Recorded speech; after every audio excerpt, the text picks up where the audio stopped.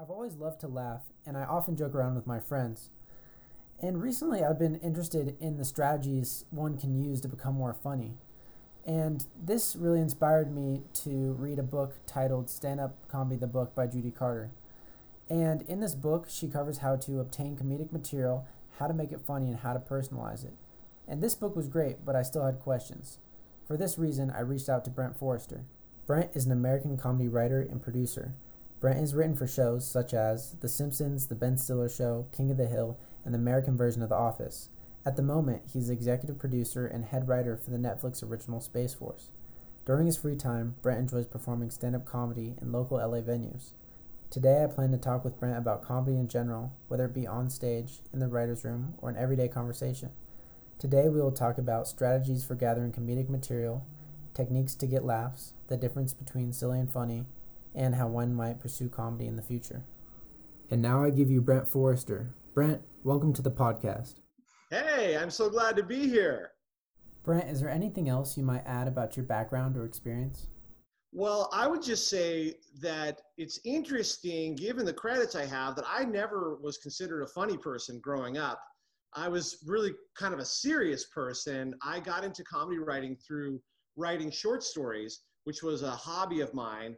And when I graduated college, I discovered that I really had acquired no skills at all. I had learned kind of nothing that you could use to make a living, but I had taken a lot of short story classes, and I thought, well, are there other kinds of writing that I could do to make a living?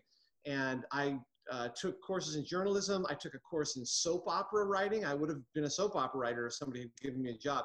But I didn't have any connections anywhere except I had one friend whose mom was a comedy writer. And so I asked her how you get into comedy writing. And that's really where it started. So I did not learn anything about being funny, writing funny, comedy in general until after college. And I hope that's encouraging to any of your listeners who are looking to pursue comedy. You don't have to be born talented or have shown any even interest or aptitude in comedy until you're in your 20s and you can still have a career in it. That worked for me. Yeah, so if comedy never came naturally for you, then how did you go about collecting your comedic material? It's a great question. I have parents. Both my parents are doctors like yours, and doctors are naturally very scientific, and they like to analyze things and pick them apart. And I kind of picked up that trait from them. So when I decided I would try to learn how to write comedy, I started watching TV comedy a lot. And I would typically watch maybe 4 episodes of TV a day, half-hour comedies, the most popular comedies of the day.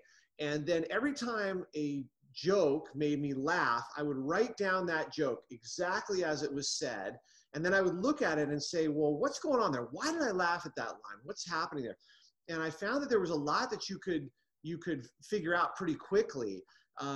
One thing you'll notice in television comedy is there's often this setup punchline form, so that one character kind of does a setup and the other character does a punchline. And as soon as you identify that, you're sort of well on your way to understanding the structure of comedy. I found that when there was an element of surprise, you often got a bigger laugh. And frequently you could disguise a setup. For example, if somebody comes into a restaurant and goes, God, what do I got to do to get a menu around here? That doesn't actually feel like a question. It's a rhetorical question. If somebody comes in with a punchline like "take a bath," it could have an element of surprise that increases the comedy. So, finding little tricks like that. I also found that if you used a punchline as a setup, nobody expects a punchline to be a setup. A punchline feels like it kind of ended the joke. So if you use that as a setup for the next joke, it has an element of surprise. Anyway, it's just a way of showing you that if you're scientific about it and you just ask why something made you laugh, you can often find little patterns, structures, and tricks that you can use in your own comedy writing. Yeah, that's very interesting. In the book, Judy Carter Moore talked about how the setup is to create a sort of false sense of similarity or understanding with the audience, and then the punch shatters that understanding that was just previously created. But I can see just putting the surprising element first definitely being very effective, especially because it's less predictable. Sure.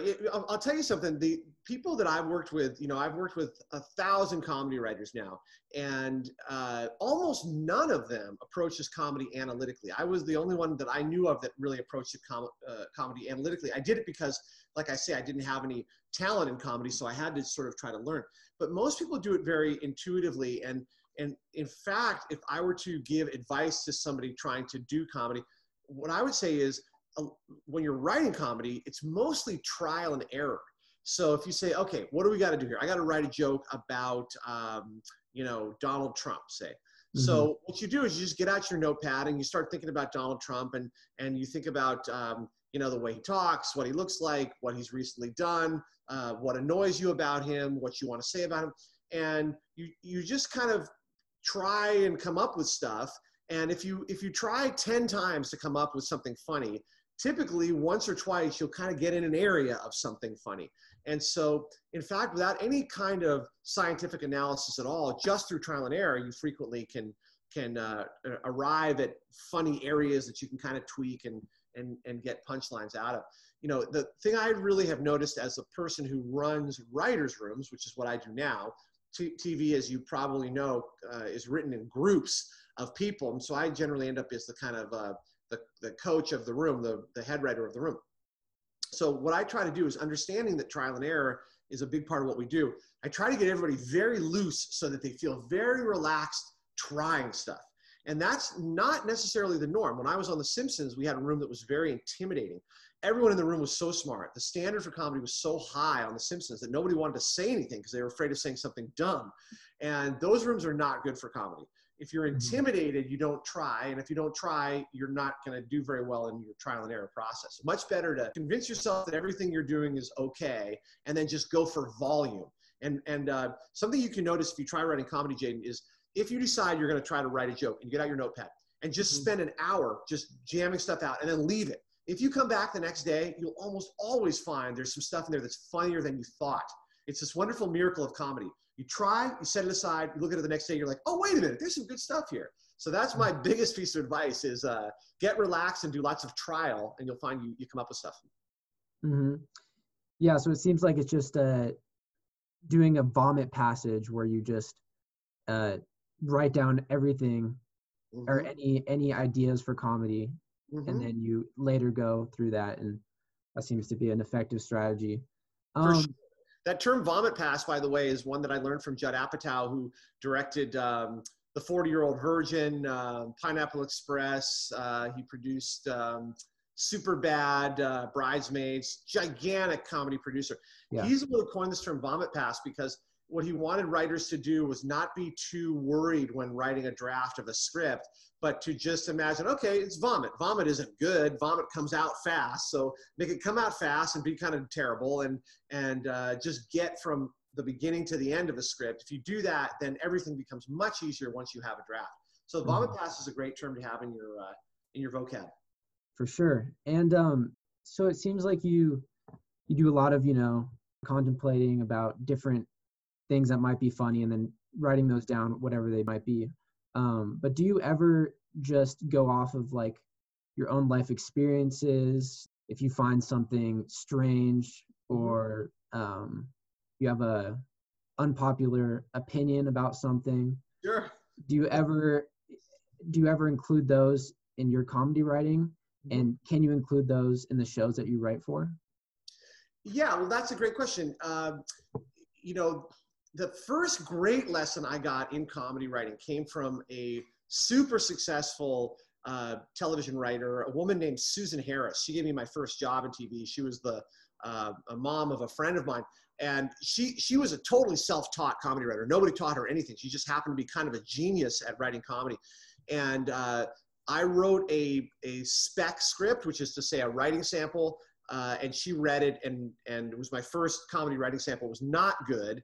And when she tried to explain to me what I needed to learn, she said three things. She said, first of all, silly isn't funny, which was interesting because almost everything I was doing was just silliness. She felt that wasn't the way to go, that you wanted to go after more serious material. She said, write the way people talk, which was new to me. I was writing very contrived jokey sounding dialogue, and it wasn't funny. It just sounded weird and awkward. So she said, write the way people talk, very naturalistically is the way you want to write dialogue. But the most important thing she said was, she said, write about what is difficult for you, even painful, and trust that it will come out funny. So this is a way of trying to answer your question about where your material comes from. There's a strange paradox in comedy, which is the more serious the material, often the funnier it becomes. And that very frequently what we're responding to in comedy is somebody really trying to express something painful to them, irritating, annoying, something that makes them angry, something that's embarrassing to them, something that's difficult to share. That's where really, really good comedy comes from. Now, in stand-up comedy, I had this gigantic insight. I started doing stand-up comedy because I had been a television writer for many years, and I noticed that the TV writers that I worked with that had done stand-up comedy, they often had this real confidence in the writer's room that most of the rest of us lacked. Anybody who had done stand-up comedy, they seemed to have this kind of louder voice, this bravado. You would just go, they're funny in this way that I need to learn what they know from being on stage. So I started going on stage, first just going to open mic nights, volunteering for free. And then I would use my agents, my writing agents, to try to use connections to get me on stage places. And I would go and do, stand-up comedy clubs. But the big revelation that I had was this. I started out doing material that had nothing to do with me. It was totally impersonal. The first time I got on stage in a comedy club, I actually brought the Bible. It was a Bible that I got in Hawaii. It's the Bible translated into Hawaiian Pidgin English.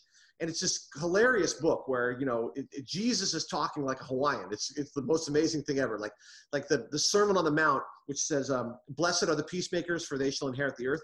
In the Hawaiian Pidgin version, it's the people who help other people come friends again, they can stay good inside, right? It's just this crazy thing. So I would just get up there and read Hawaiian Bible, and it got laughs because it's kind of crazy and funny. But it said nothing about me. I wasn't revealing anything about myself. I wasn't trying to express anything. I wasn't really making a point. Very, very safe comedy, and ultimately not the kind of comedy that is really going to help you make a name for yourself. The big change for me, a big revelation came to me when I was invited to do stand-up comedy in a show at a theater called the Upright Citizens Brigade. And they said, look, our show, we're going to have you come on stage. The audience is going to call out some word, and you'll just tell a story related to that word. It doesn't matter what the story is. It doesn't have to be funny. Then a bunch of us comic actors are going to come and act out your story in a funny way. So you don't even have to be funny. It's good if you're funny, but it doesn't matter. And I was very nervous because I was like, I can't prepare. What am I going to do? And they said, don't worry, just something will occur to you. So I stand on the stage, somebody says the word vacation. And so I say, vacation, okay. Here's a story. I used to own a motorcycle. I used to go on these trips with my friend. We used to put, we had saddlebags. We would put pizza in the saddlebags of the motorcycle. That's what we like to eat. And we would have these hot pizzas in the side of the motorcycle, right? I told this whole story about riding a motorcycle with, full of pizza in the saddlebags. It was a funny story. And 4 or 5 times in the course of that show, people called out words. I had to come up with a story and tell a story. And it was much funnier than what I had been doing with the Hawaiian Bible and the other, material that I've been doing. And I had this sudden insight that it was much funnier for me to tell a personal story about myself in which I was the protagonist of the story up in front of the people, especially if the story had something a little bit embarrassing in it. That got great laughs. And so from that moment on, I totally changed what I did on stage. I only told first-person stories about myself, generally doing crazy stuff, getting myself embarrassed, doing, embarrassing things. And that always got the laugh. So it goes to show that if you have the courage, as most comedians do, to reveal stuff about yourself that most people would be a little bit embarrassed to do, that is the guaranteed formula for comedy on the stage. Mm-hmm. Yeah, it's like they're just glad it's not them up there. Yeah. Embarrassing themselves. Right? The funniest thing is when you're laughing at somebody, but of course it's this magic trick of courage, right? Because most of us don't want to reveal stuff that's embarrassing about ourselves. Mm-hmm. Comedians are constantly revealing stuff that would be embarrassing to you and me if we said it, but they do it with this complete shamelessness. And I sometimes think that the comedian is a kind of magician of shamelessness. If you look at a guy like Louis C.K. before he became persona non grata, the reason he was such a big famous comedian was he would reveal stuff about himself that was just completely humiliating, but he had no shame about it. And that was the magic trick of Louis C.K. Talking about his weird eating, issues and his weird sex stuff that would just be humiliating to most of us if we were to reveal it. And he'd just get up there and say, this is who I am. And we laughed with delight. It kind of, I think, relieves us of our self-consciousness when we go, well, shoot, if that guy can go up there and say that about himself and not be embarrassed, I shouldn't feel embarrassed in my life. I think it's a little bit of a magic trick psychologically that happens when comedians do that on stage. Do comedians like that have to walk the line of like, okay, what's just going to gross people out or what's going to weird them out versus what's going to make them laugh, whether in pity or just relief? Yeah, for sure. Well, that's what we get back to trial and error. Comedians have historically worked out a lot of their material on stage. So something that a working comedian will do all the time is they'll say, all right, I'm going to go up on stage. I've got 15 minutes to entertain this crowd. I know I have a really strong, opening 5 minutes that always works. And I got this really funny story that I tell that I can use at the end for 3 minutes. So I know I can start strong and end strong. And then in the middle here, I've got my notebook. I've written some stuff that I think is going to be funny. Let me try it out. If it doesn't work, it's okay because I'll get back to funny at the end. So if you go to a comedy club, you'll very often see comedians working out new material in the middle of their set. And you can always notice, you'll be like, God, they started out funny. They're kind of losing it here a little bit. And then boom, they end up strong again because they're working out on stage, their middle. Now, something that's happened recently in the last 5-10 years, but especially in the last few years, is comedians are getting really scared to work out their material on stage because everybody has cameras and they film you doing your material that you're trying to work out. And, comedians, they really do try to explore the edge of what is appropriate to say. Sometimes they go over the edge and the audience is, silent or annoyed or even boos. And they're like, okay, note to self, don't do that material again. But if somebody records that and puts it online, it can be very troubling in the, world of cancel culture, et cetera. So 100% of comedians are complaining about this, that they don't have the ability and freedom to work out their stuff the way they used to. But, that's the times we live in. Mm-hmm. Yeah. And then a good segue from making fun of yourself. What are your opinions on, roasts, making fun of other people? Do you advise shying away from that or do you endorse it? I think it's not the highest form of comedy. I mean, in general, I've never really liked roasts because I think that it's the opposite of courage, right? If you're just pounding away at somebody and revealing nothing about yourself.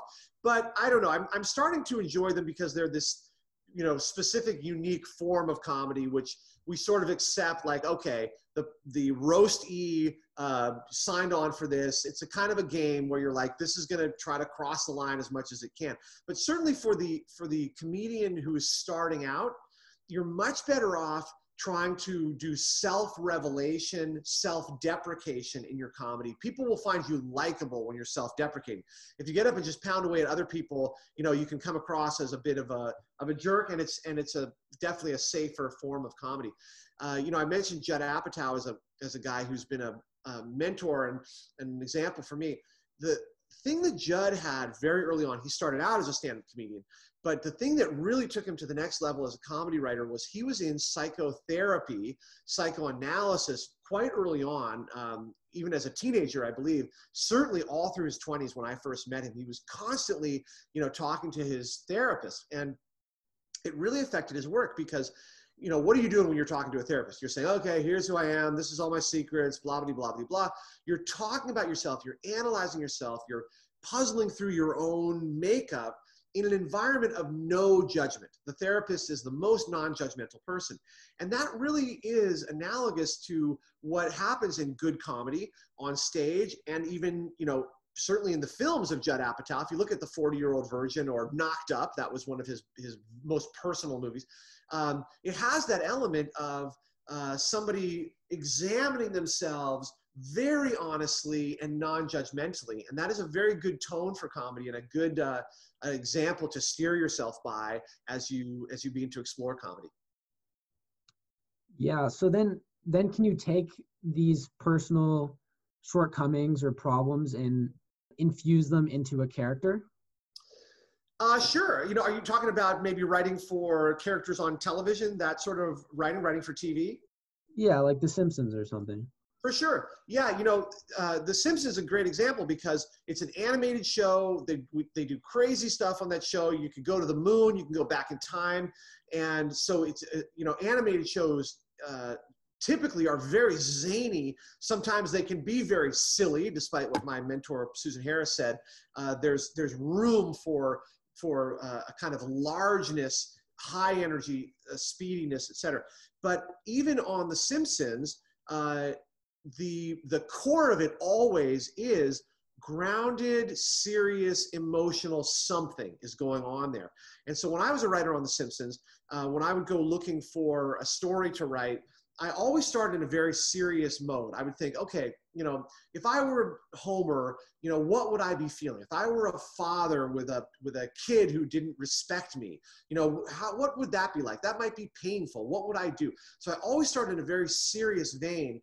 I always ask myself, in every script that I've ever written, I've tried to ask myself, what is serious and painful in the themes that I'm doing? Even if, the story doesn't seem to be on the surface about something profound, you want to ask yourself, how do I relate to this? How could this be an expression of something that's troubling to me emotionally? If you find that, it always works out.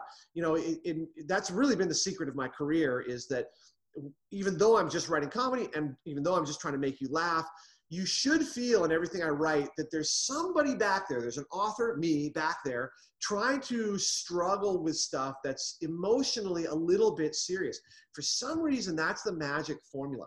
Now, you were asking, can you import your own perspective, your own opinions into characters? For sure. It's definitely what you do, and that's kind of the magic trick of television writers. On The Office, when I was there, by the end of the show, we had 18 different characters. There were young, old, male, female, black, white, gay, straight, right wing, left wing. And so for sure, you have to develop the knack of thinking in the mind of somebody that you're not. But even so, you can find ways that that character is an expression of something you feel. And that is definitely what you want to do. Use these characters as a mouthpiece for something that's real to you, for sure. Awesome. And then going back to what Susan Harris, the advice she gave to you about how silly is not funny.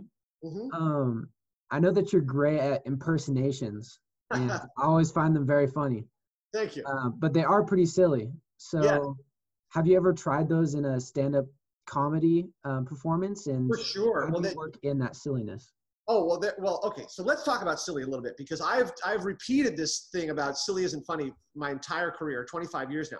And many times I have run into very talented comedy writers who get enraged at this. And they say, silly is funny. There is a place for silly. And so there are very good comedy writers who would dispute Susan Harris. I've tried to understand what the actual truth here is. My basic feeling is that what Susan was saying mostly applied to classic half-hour comedy with realistic characters that serious actors are performing, like The Office. And it is true, broadly speaking, even for animated shows, if it's a half hour long, there's got to be seriousness to it, or you become bored, you start to feel like this isn't worth watching. The exception where silly can have its place is stand-up comedy, sketch comedy, and animated comedy to some degree.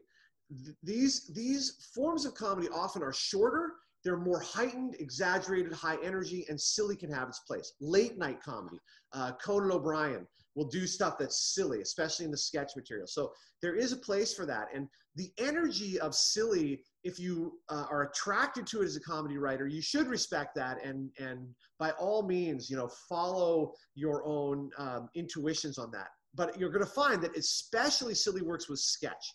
And it can work with stand-up as well. What you're talking about more specifically, Jaden, I think you correctly identified that accents and characters frequently are laugh intensifiers. And I'm noticing more and more when I watch stand-up comedians who are funny, I noticed that so many of them, Maria Bamford is an example, okay? Such a weirdo, funny comedian. But if you watch what's making her funny, you'll notice that very often she's going into voices. She has a whole, menagerie of characters that she's doing, and her funny voices always are the laugh intensifier. So yeah, I noticed this when I was doing stand-up early on. There was a bit that I would do, let's see, oh God, it was about how when telemarketers would call me, and I would do this thing where I was so annoyed when I would be writing and I would get these calls from telemarketers and I would pick up the phone and it would waste my time. So I started doing this thing kind of, passive aggressively, where the phone would ring and I wouldn't recognize the number. And I would say, hello. Hello, can I speak to Mr. Forrester? Oh, yes, Mr. Forrester, you want to talk to Mr. Forrester? He right here, he want to talk to you now. Okay, yes, thank you. Get Mr. Forrester for you. And then I would get on the thing and say, hello, this is Mr. Forrester. What can I do for you? We would like to sell you some tickets to the LA Kings. Oh, I would love to have some tickets for the Kings. I'm going to put you back with my assistant. He will put the credit card. Chico, come here. Hello, Mr. Forrester. He want to buy for the ticket, right? So I would just do that endlessly. I mean, if you do that on stage, you can get some laughs, and mostly the laughs are just coming from the craziness of going back and forth with these voices. So it did show me that if you have the ability to do accents, frequently when you say that's a funny person, it's because they can do funny voices. The thing about comedy as a career is typically comedy writers, we don't really have to be funny. We have to be funny on the page for other actors to be funny, but we don't have to actually be funny people. In fact, most of the comedy writers on The Simpsons, for example, very unfunny if you met them. Super smart, very quiet, like the nerdiest, like math majors. We had two guys when I was at The Simpsons who were regularly published in the Journal of Applied Mathematics. They were like these super brain guys, David Cohen and Ken Keeler. They were not what you would call funny in the room, but they were able to write funny because they were so fucking bright. The other kind of person is the person who can make you laugh in the room, the stand-up comedian. And those people, yeah, you're right. Frequently the person that makes you laugh in person is a guy or girl who can do voices and can do characters, and that's what you're laughing at. It's that energy of the odd character that they're doing. Yeah, and then besides impressions, what techniques have you seen been used or have you used to be funnier in everyday conversation? Yeah, well, I noticed a couple things. So in addition to being able to do characters and voices, which I would say is number one, if you can do characters and voices, people are going to think you're funny. And literally you can go on YouTube and just like choose some accents that you want to do. If you can do voices, people will think you're funny. So I would say that would be number one. Number two, there is a kind of high energy element to comedy people. Very often when you're around somebody that you think is funny, they're bringing a sort of high energy performance to their interaction with you.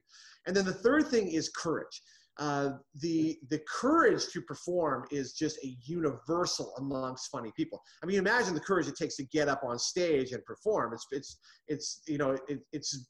crazy. For most people, apparently, they're more afraid of performing in front of others than they're afraid of sharks. It's like a universal fear that people have. So there's a courage that it takes.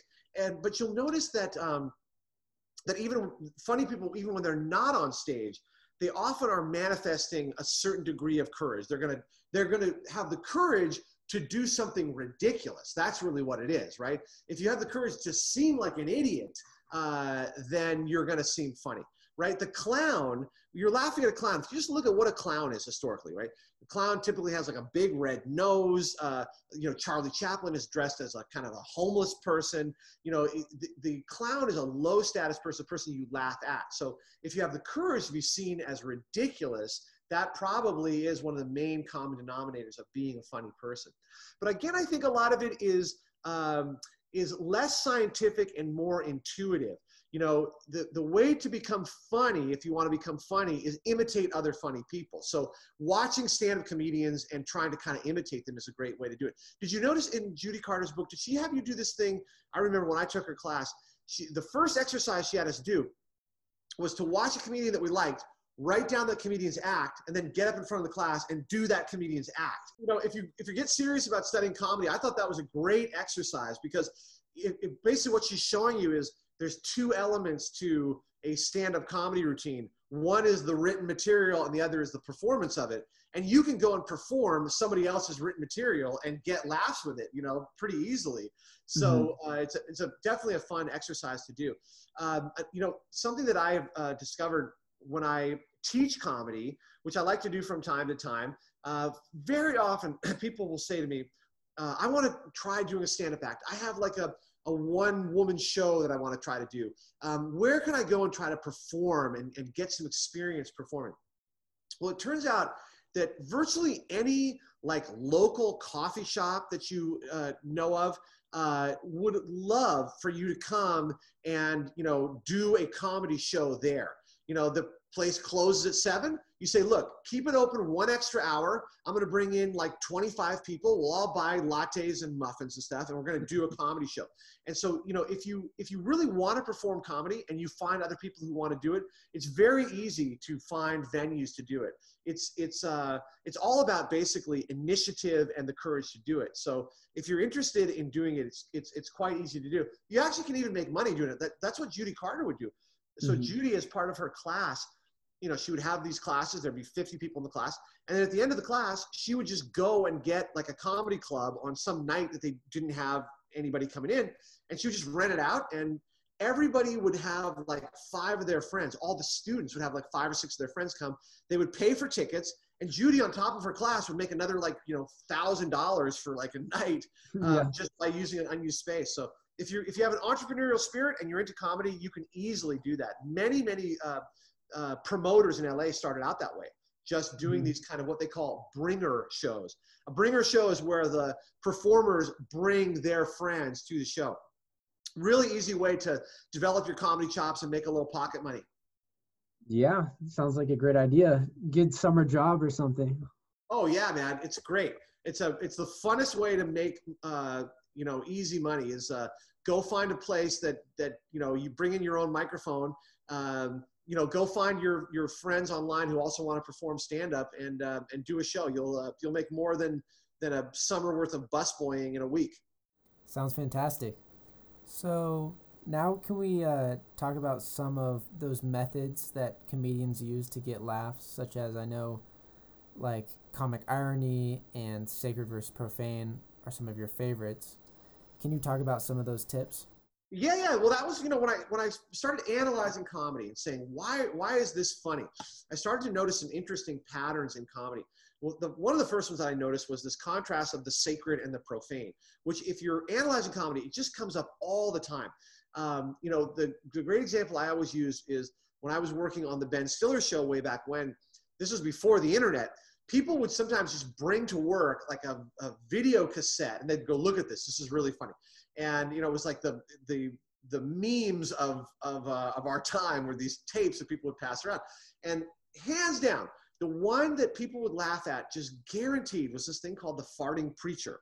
And you can go online and look at the farting preacher. It was this televangelist guy. And he would do this very serious sermon. And he would go, I feel the spirit of Jesus within me. And as he said it, he would get very inspired and he would close his eyes real shut tight, right? And so all somebody had done was whenever the guy would shut his eyes real tight, they would just dub in this fart sound, right? So it looked like he was praying to Jesus and then he would stop and cut a fart. And it was like 15 minutes of this guy preaching to Jesus and then cutting farts when his eyes closed real tight. It was the dumbest, simplest thing, and it always made everybody laugh. Apparently, like rock stars, they on their tour buses, all the rock stars had the farting preacher. They would play it on their buses, right? Okay, so why is this funny? It's the contrast between the sacred and the profane. You know, if you just make a list of things that are sacred, religion, babies, you know, old people, funerals, death is sacred. And then you make a list of things that are profane. You know, farting, the bathroom, sex, cursing, you know, to some degree, rock and roll is profane. If all you do is just then combo those things up, you know, draw lines connecting sacred things and profane things, well, religion and farting, you get the farting preacher. Violence is profane. You know, baby with a machine gun, that could easily be you know, Adult Swim cartoon, you know, tomorrow. Why is that funny? Well, it's funny because it's a sacred and profane. Babies are sacred, you know, violence is profane. An example I always use, of the highest example of a sacred profane contrast.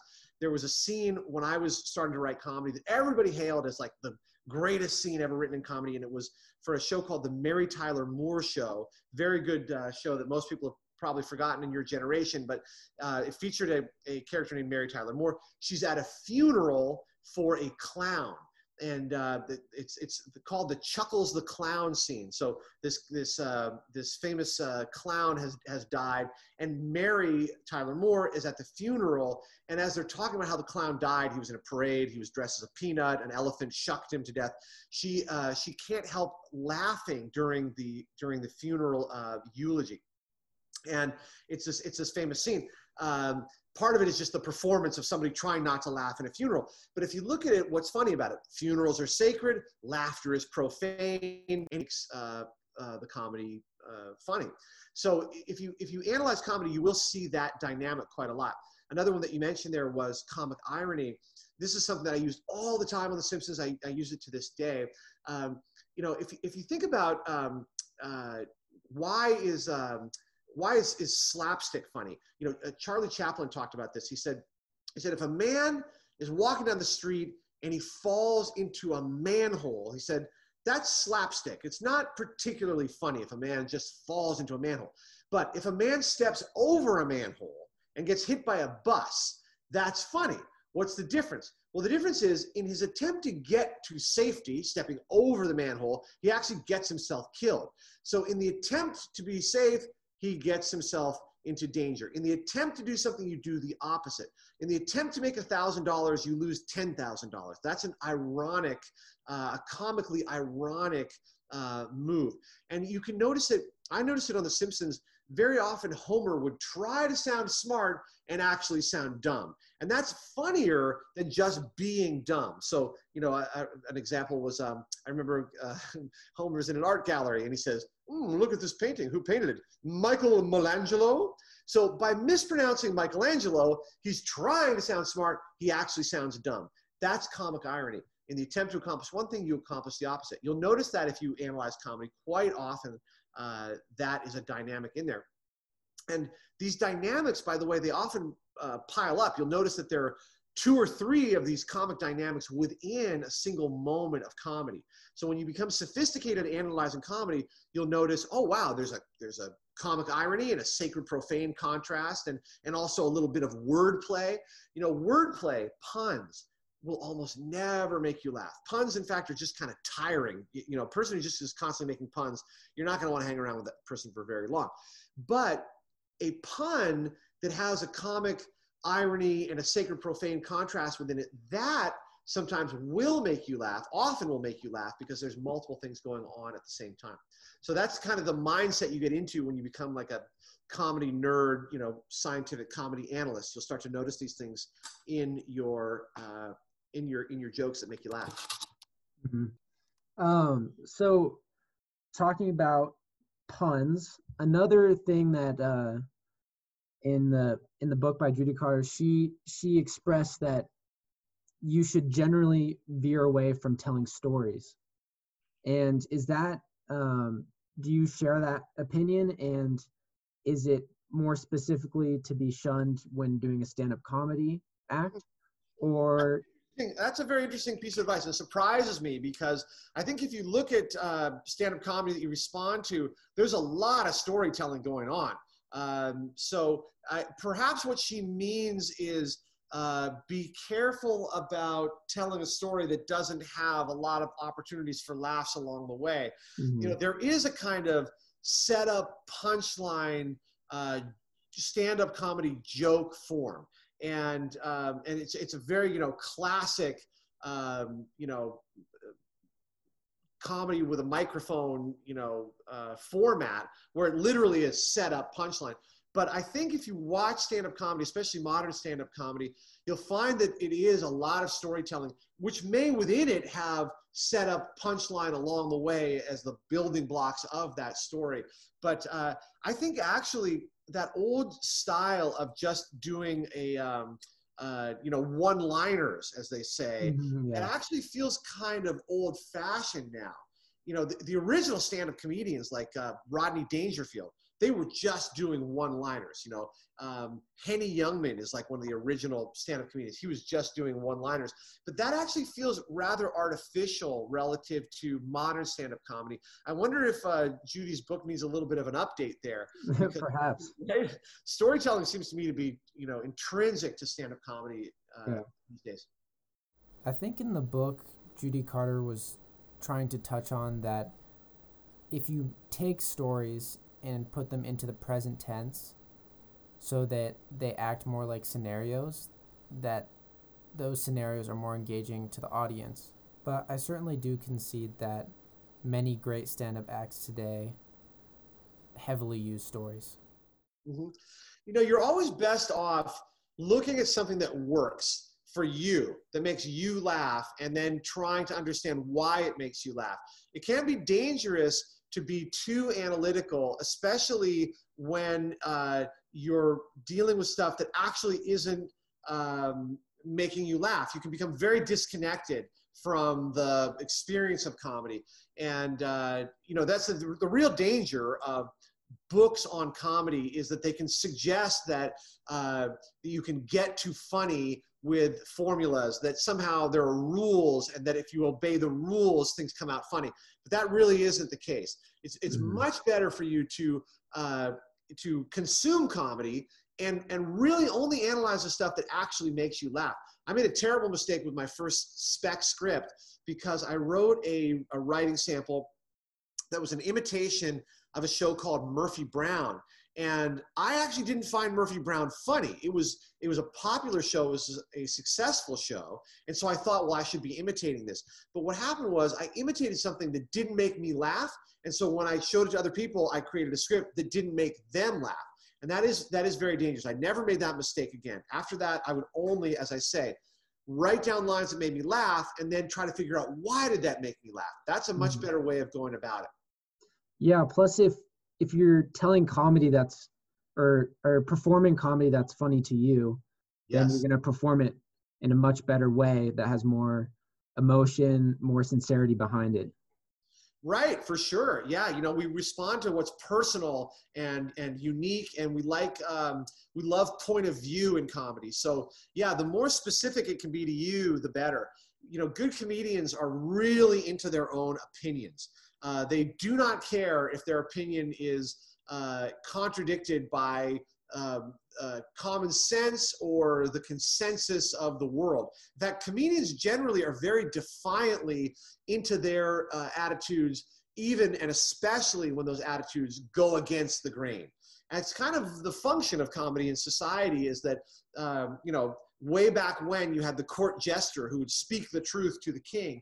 And I think there's a lot of that in comedy today. It's no coincidence that if you look at late night comedy, Seth Meyers, Stephen Colbert, Jimmy Fallon, right? What are they doing? They are just going after Trump, day and night. Why is that? Because they are compelled. Comedians always are compelled to go after what is popular if it goes against what they feel. So going after the popular politician, it makes perfect sense for these late night comedians.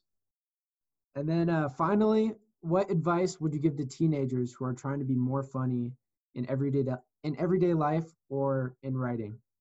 Well, I would say that if you have an interest in comedy, that actually makes you very unusual, because in fact, 99.99% of people on earth do not actually feel like they want to write comedy, they want to do comedy, they don't actually ever believe that they could do it. And so if you actually feel like, I bet you I could, do some stand-up comedy or write a funny TV script, that actually makes you very unique. And almost certainly what has happened is you have recognized some talent within yourself. You've actually noticed, like, I bet you I could do that, because you do have some talent within yourself, and that does make you very special. So I would say any teenager who is interested in writing or doing comedy should first recognize that makes you very special, and the specialness is a sign of your own talent. So I would strongly encourage you to pursue it in any way. Take a comedy class, try doing a 5-minute stand-up comedy set, try writing a comedy sketch. the easiest thing to write in comedy is a comedy sketch. For those of you who don't know the vocabulary of what a comedy sketch is, it's what you see on Saturday Night Live. It's a short, 3 to 5 minute bit of comedy. And anybody who's interested in comedy can write a comedy sketch. Unlike writing a half-hour episode of comedy, which can take you a month or two, a comedy sketch you can write in a single writing session, and they're fun to write. They're fun to perform. You can film them on your camera. You can put them up online. I really think that if you have that inspiration, you owe it to yourself to pursue it a little bit. The other thing I would say is find other people like you who are also interested in comedy, because almost 100% of people who end up pursuing comedy as a career or pursuing it as a hobby, they do it with other people. They find funny other people. They form little groups of funny people. Those people become the people who end up on Saturday Night Live, the people who did Monty Python, the people who did the Broken Lizard group. That's a comedy troupe that just formed in college, made a whole bunch of movies like Super Troopers, etc. They were just a group of people like you and people who would listen to your podcast who were kind of interested in comedy and found other people who were interested in comedy. Those groups are super, super powerful. So find other people like you, team up, write comedy together, perform it together, film it on your phone, put it online, and pursue this hobby which you're already interested in. If you're interested, it means you have talent, and you owe it to yourself to go farther. What a great message. Well, thank you, Brent, for joining us on the podcast. I enjoyed it greatly, Jaden. You're a natural interviewer, and I look forward to becoming your biggest fan.